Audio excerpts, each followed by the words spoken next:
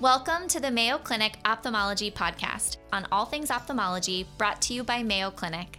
I'm your host, Dr. Andrea Tooley. And I'm Dr. Eric Bothan. We're here to bring you the latest and greatest in ophthalmology, medicine, and more. In today's episode, we're talking with Dr. Lilly Wagner about multidisciplinary teams in ophthalmology at the Mayo Clinic, specifically oculoplastics. We will talk today about the Thyroid Eye Clinic and other opportunities to collaborate in ophthalmology. Dr. Lilly Wagner is Assistant Professor of Ophthalmology and specializes in oculofacial and orbital surgery. She's a co-founder of the Oculofacial Plastics Clinic here at Mayo Clinic in Rochester. She's also a member of the Thyroid Eye Disease Clinic. Dr. Wagner is involved in multiple clinical trials for thyroid eye disease. She's a member of the American Academy of Ophthalmology and Women in Ophthalmology. And welcome, Dr. Wagner. Thank you so much for having me. Good morning. Good morning. Yeah, we're excited about this session. We're really looking forward to talking today about your experience and all of ours combined in that regard about multidisciplinary ophthalmology clinics. And all three of us take part in the Thyroid Eye Disease Clinic here at the Mayo Clinic and work together collaboratively on a weekly basis. But I'd like to start by a forte and a special interest you have in your Oculofacial Plastics Clinic. So can you just share with us or talk to us a little bit about where that idea came from, how you brought it together, and what it's meant for care for patients in your services and our services here at the Mayo Clinic? Yeah, sure. So, like a lot of ideas, this was born out of necessity. It took me about 3 years after I joined the staff at Mayo to realize that there's a need for such a clinic and then go through the administrative hurdles and logistics of actually getting it off the ground. I just had a lot of patients where I was scrambling to get plastic surgery involved because they came for their appointment with oculoplastics from far away. And then it just turned out whatever orbital fracture they had also involved some other facial trauma or other concerns they had about asymmetry of their cheekbones or an old nasal fracture that didn't quite heal right. And then we're so fortunate at Mayo that most of our colleagues are very willing to jump in last minute, and you can just call them up and say, hey, I have this person who's coming from out of state. I really feel they would benefit from your input. And sometimes people can squeeze someone in the same day or the next day. Sometimes they can just look at their pictures and tell you what they think. But, it's not ideal. It's wonderful to get that input, but the patient will not have a formal treatment plan and surgical plan set up, even if you can get those curbside consults, which we're so spoiled to be able to get those. Because of that, I started to work closely with one of the facial plastic surgeons so that we would have a little more direct line to each other. And we knew that's my go-to person. And they're having the same problem. They're seeing patients with fibrous dysplasia or other kind of either chronic diseases or acute things like trauma that affect their face. And they realize when they're sitting in the chair, this is really affecting the eyelid region. And I'm not 100% sure how to manage that, and are left with trying to get them in with us last minute. So that was a good step forward to have one person that you collaborate with. But at some point we sat down together and say, hey, how great would it be if we just have a day a month where we're actually pre-reviewing charts and identifying patients who may benefit from this. And we're actually both seeing them on the same day, and then meet with them in the afternoon and go over the plan together. And then we have an OR day where we work together and do these cases together. And that's how it all started. Just a lot of last minute scrambling and trying to figure out how to make it better. And now we've had 3 of those clinics and it's been great. Share with me how imaging fits into this, because there's so many parts. A patient comes in the room, you're evaluating them and you realize this is bigger than just ophthalmology. And the outcome for this patient is going to involve other services and providers, but also imaging. How is it that you're able then to orchestrate all these pieces, and even within ophthalmology testing, but imaging broadly? Do they come in and have you set up a menu for them, or do you go through charts ahead of time, or how do you arrange this so that in a typical clinic, the patient leaves and you leave the experience with feeling like you've met all the needs and know the plan going forward? Yeah, so that is something that we have, I would say 95% sorted out. It's not perfect, but we have a pretty good system. We have our list of indications in oculoplastic surgery, which we try to make as comprehensive as possible and include every single diagnosis and also synonyms why patients may call in to self-refer or other doctors may refer them for. There will be instructions for the scheduler whether this requires a chart review by one of the oculoplastic surgeons prior to scheduling. And a lot of conditions do require that chart review. So it makes our life a little bit difficult and gives us a little extra work at the end of the day. But as you said, when the patient actually shows up and they had an 8-hour drive, everything's teed up for them. We decided ahead of time if they need an MRI or a CT or consults with other specialties ahead of time. Ideally, the imaging is already done by the time we see them. Their old imaging is imported. The plastic surgery floor is set up with a great photography studio where patients get facial photographs from different angles, depending on the condition that you're trying to show. And we're able to review those photographs with the patient already during their visit, as well as their scans, which are instantly uploaded in our system. So that is a huge part of it for sure, to pre-review, make sure all this imaging is set up. They sometimes need other consultations. If they're cancer patients, they may need to see head and neck surgery or medical or radiation oncology. So we do have those other specialties available ad hoc in the oculofacial plastics clinic if they're needed based on the chart review. And for sure, if you don't have those information pieces available, you're not going to be able to tell the patient what the plan is going to be at the end of the day. And it's very frustrating for them because they really come with the hope that their problem is going to get solved in that day, or at least they're going to have an outlook. There are going to be a few options that they can choose between before they go home. So that's a huge key element. And yep, it's all about lots of old medical records, chart review, trying to anticipate everything. And like I said, 95% of the time we're good. Once in a while, a little piece is missing, and that's okay. We can usually get it last minute or just tell the patient, go back home and we'll call you once we have that piece in case it changes any of the plan. We'll let you know.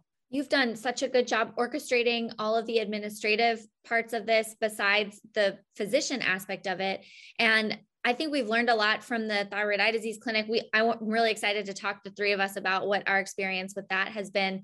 Talk to us a little bit about how you see these multidisciplinary clinics, because there's lots of potential types of multidisciplinary clinics in ophthalmology, not just oculoplastics, but how can these be integrated into a private practice setting versus an academic setting? Because I think that us being in academics here at Mayo, it makes it a little bit easier. And I can see this fitting into other academic institutions better, but is this even an option in private practice? Yeah, that's a great question. You know, I did my fellowship in private practice and we were in a strictly oculoplastics practice. So even getting other subspecialties of ophthalmology to see a patient required us to go outside of our group.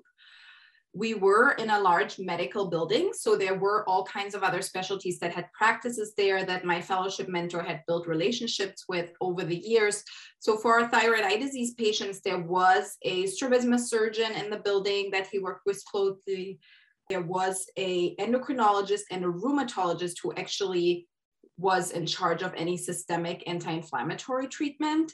So we had our system set up, but it definitely wasn't ideal. There were a lot of hurdles in private practice. Our eye medical record, eye EHR, did not communicate at all with the hospital EHR or the EHR of these other practices.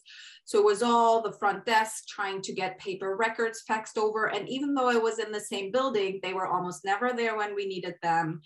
When the patient then went downstairs to see the other doctor, they didn't know what we'd done. They also didn't really understand the ophthalmology notes and what we meant with our exam findings and abbreviations.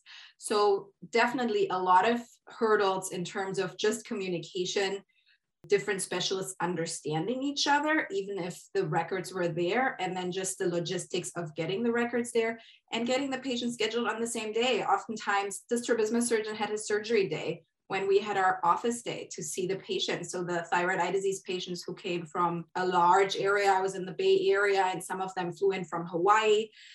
it was very tough to get them seen on the same day by 2 people, let alone 3 or 4. I'm definitely familiar with those hurdles in private practice.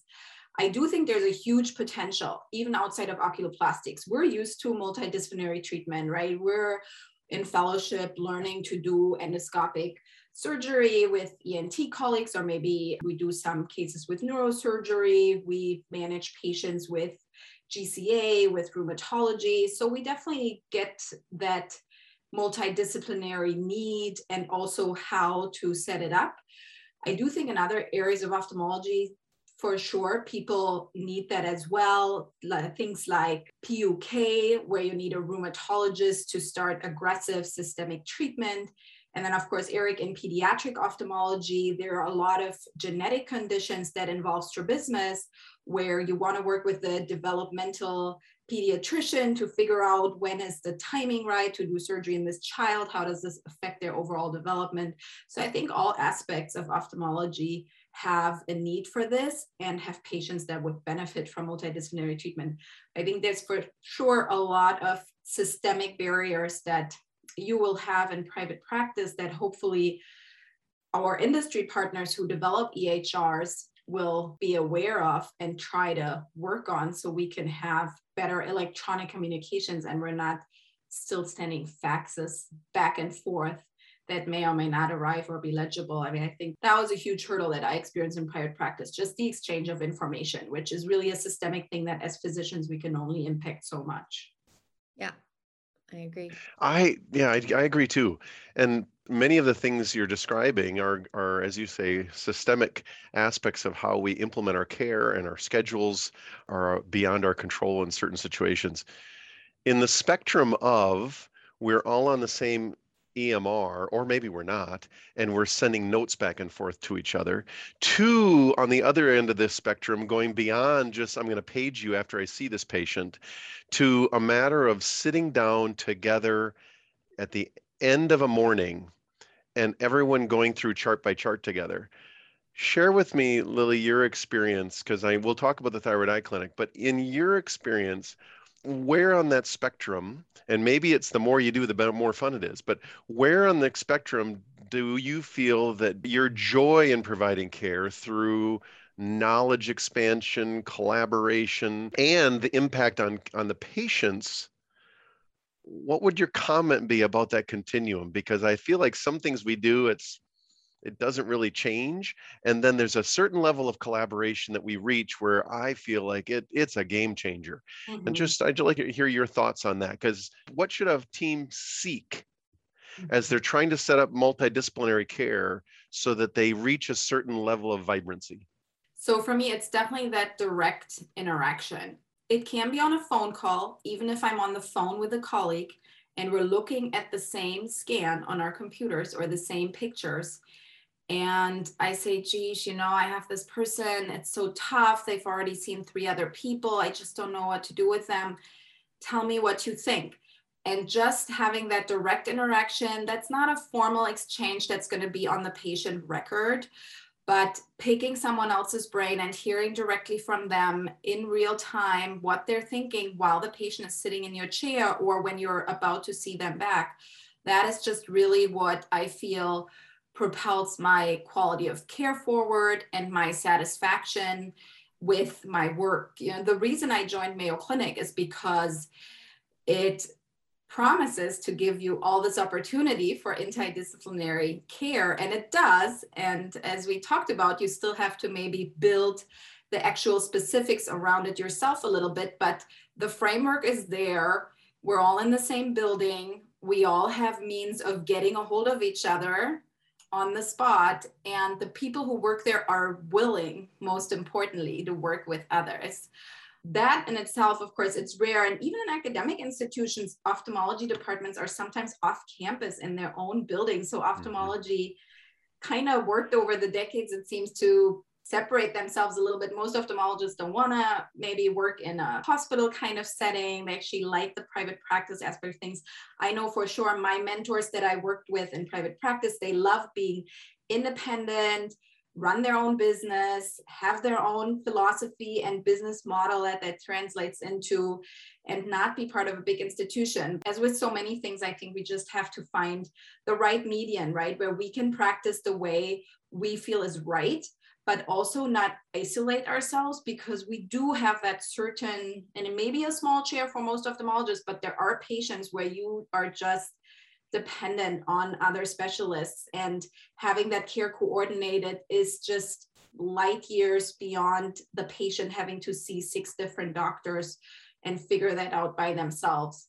So that direct interaction where you can just talk to each other, sit in a room together like we used to. Now we have our thyroid eye disease meetings on Zoom, but that jump in technology and being able to meet virtually probably opens the door for a lot of people in private practice to actually have joint management and actually have a rheumatologist where they have a phone conference once a month and they say, hey, let's both collect cases where we feel we would benefit from each other's expertise, and we can share the records ahead of time, and we have this meeting scheduled and we're going to go over them, and then we're each going to schedule a follow-up appointment for that patient later and go over the shared plan with them. So that may be a version of a joint clinic that works in the outside world, where it may not be realistic that the patient sees people in 4 different private practices on the same day and has their treatment recommendations the same afternoon, but maybe just having a virtual conference once a month where you review cases, go over potential challenges, treatment recommendations, and then at least the patient has it all sorted out within 2 or 3 weeks, rather than some of these patients we see who tell us they've been on an odyssey for 6 months trying to get all the information they need from the different specialists. It's wonderful to have this direct interaction. In the same room, eating lunch together is nice, but certainly virtual or just on the phone gives me that same benefit of feeling like I got a whole new perspective. I learned something from specialties that have a totally different background than me. They tell us that they actually love learning from ophthalmology because most other specialties know very little about what we do. And you can come up with just something innovative that none of the physicians in the group had thought about by themselves and present that to the patient. Yes, so much of this resonates with me for sure, Lily. I mean, we do a lot of the same things. We're both oculoplastics, but I see such a need for some of these multidisciplinary clinics in all of ophthalmology. I'm aching for this with some of my OCP patients, my pemphigoid patients, where I'm always calling dermatology, or even with our uveitis patients who need rheumatology all the time, or oncology. We see this with other specialties that do tumor boards. And just like you said, ophthalmology is a little bit isolated. And I think this is the future for patient care. And just like you said, I hope that EMRs kind of make the shift with us so that we can work together. So much of this, I think, has been really kind of optimized in our TED clinic, in our thyroid clinic, because that's what we've been doing the longest in terms of these multidisciplinary clinics. So let's chat, the 3 of us. I was so excited to join the TED clinic when I got here, because just like you said, Lily, in fellowship, I had patients who would see their strab surgeon or see orthoptists downtown and then would have to come uptown to see us, or their endocrinologist was at a totally different institution than we were for oculoplastics. And it was just a mess trying to coordinate that. And so I think it's better for patients, better for providers if we can all get together. And so, yeah, let's chat about the TED clinic. I love the way it works for patients because they see all of us. They see oculoplastics, ENT, our endocrinology colleagues, they see Dr. Bothan for strabismus, and then we all meet together at lunch and chat about these patients. And that's where kind of that's the secret sauce, I think, just like you said. But you're right, all these virtual opportunities now with this new COVID virtual era, I think have opened this up for lots of people. So yeah, both of you, Dr. Bothan and Dr. Wagner, let's chat about our TED clinic experience, because I love it. Yeah, I can go first real quick. I think our patients tell us all we need to know. I can't count the number of patients who sit in the chair at the end of the day and they almost start crying and they say, this is the first time since I started battling this a year ago that I understand what's happening to me.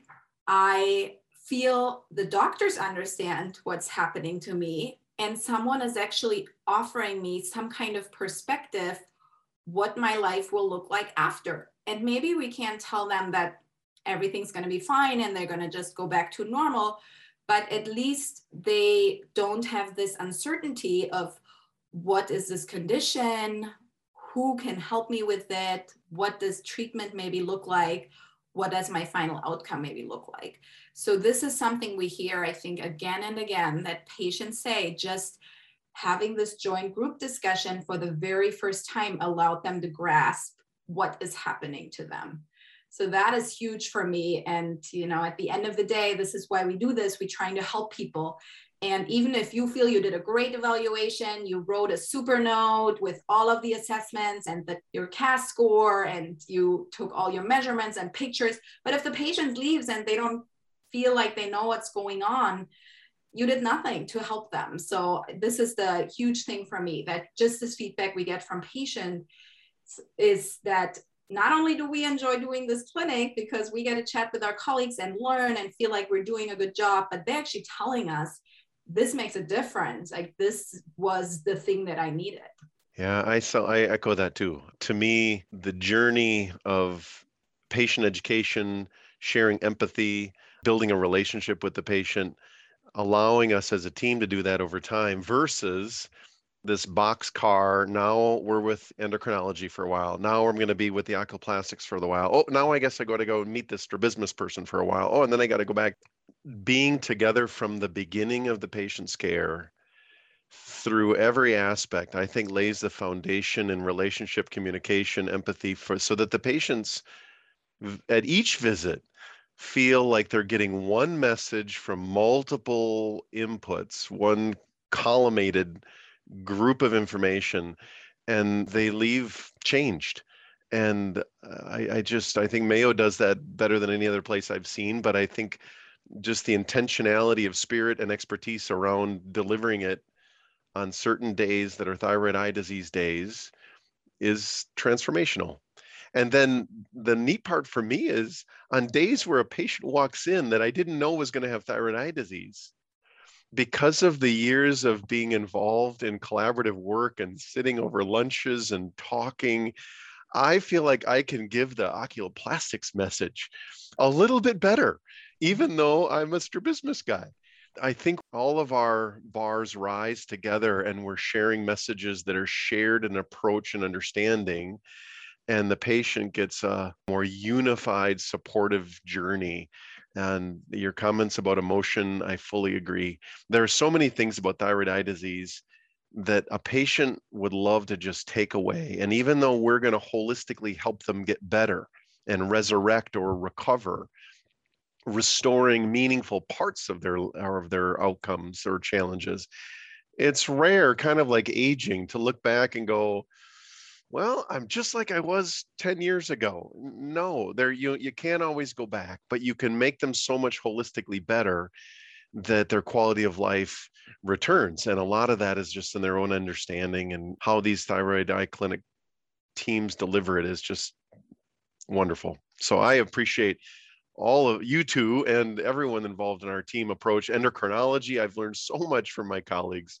The low vision, the orthoptists, how we collaborate on these teams, it to me probably is the most rewarding piece of a clinic that I do, is when these work well together for the patients. They're the hardest patients to see on your own, and yet they're the most rewarding when we do it together. Yeah, Eric, I think you hit the nail on the head, because these are such challenging patients, and you guys both touched on the quality of life and how it improves for patients when they have a whole healthcare team working together. But I think it improves the quality of life on the physician side of things too, because for us, these can be really draining, really taxing patients when you're trying to coordinate care. And it's definitely more work up front to coordinate these multidisciplinary clinics. But then once they're in place, and once you kind of have it as like a machine that's working well, it affects our quality of life so much better. And I look forward to these complex patients, because I get to work with my colleagues and we get to chat, we get to learn. And it's also such a good environment to help increase the research that we're doing, because you get to hear from people from all different views of a disease. I feel like our clinical trials are stronger. I feel like our research ideas are more robust because we're collaborating in that sense too. And that's a huge kind of untapped opportunity. I know, Lilly, we've both talked about some research opportunities, just looking at multidisciplinary clinics and looking at patient outcomes, patient satisfaction, and provider satisfaction. And that's a really untapped kind of area in healthcare. And I think that's kind of the future. Lilly, do you want to talk more about that? Because I know that's been a passion and interest of yours. Yeah, the research side is a huge part of things. We just scratched the surface of that. For all busy clinicians, that's always a challenge. And that's the little cherry on top that we do when we have time in our minds and in our schedules. We've managed to do, I think, 2 or 3 research meetings between all of us where we get together on Zoom and talk about research ideas, but they've been so fruitful. It's just this hour where everybody's bubbling with things that we should look at, how we could do it, and others weigh in, and we end up with this list of 25 potential projects. And then, of course, we also pool resources of trainees and department support, which is a huge deal and makes a huge difference. If you're not left by yourself in your little ophthalmology department trying to figure out, how am I gonna tackle this project? So I just got an email yesterday from a medical student who was on a visiting rotation in ENT at Mayo a couple months ago, and our colleague Janalee Stoken from ENT had approached me and said, hey, isn't there something thyroid eye disease related that we could have her do? She's going to be here for 2 months. She's super enthusiastic and would love to try to complete a project. And she just emailed me that she got our abstract accepted at an otolaryngology meeting, where she's now going to talk about the value of collaboration between otolaryngologists and ophthalmologists in thyroid eye disease. This is also not just nice for our own CV to have these publications listed there, but the clinics allow us to work with other specialties, also give this chance to advocate for ophthalmology and for eye diseases outside of our field. Very few ENT doctors are familiar with thyroid eye disease, how to surgically treat it. And maybe we should say our ENT colleagues are involved because we collaborate on endoscopic orbital decompressions with them. That's how they are involved. So just being able also to spread the word and get these other specialties on board and make them aware how patients suffer from the sequelae of this disease in regards to their eye is huge. So for sure, the research aspect has been wonderful. I think we're in early stages. We have so much potential, and our colleague Mario Stan in endocrinology has been dragging us all along with prospective clinical trials, which I think can also be a little bit intimidating for ophthalmologists to get a prospective clinical trial for a systemic drug for thyroid eye disease off the ground, because most of us may just not feel as comfortable to assess patients for potential risk for side effects and then monitor for those side effects and set up the IV infusions. It's just a little bit outside of our comfort zone, but at the same time, we're an integral part of those clinical trials because patients need assessments all the time. They need to be screened to see who's a candidate, who has the right severity and acuity of eye disease. So they certainly need us. So we should be sitting at the table and have our name on those trials and not just be the ophthalmologist that they send the patient to for their study visits. So for sure, I think it's been wonderful, both from the passive side of things, being able to just jump on a project, and also bringing in your own ideas and then getting support from other maybe bigger departments, and being able to actually get those projects off the ground, where maybe if you were all by yourself, it would just linger on your list of good ideas.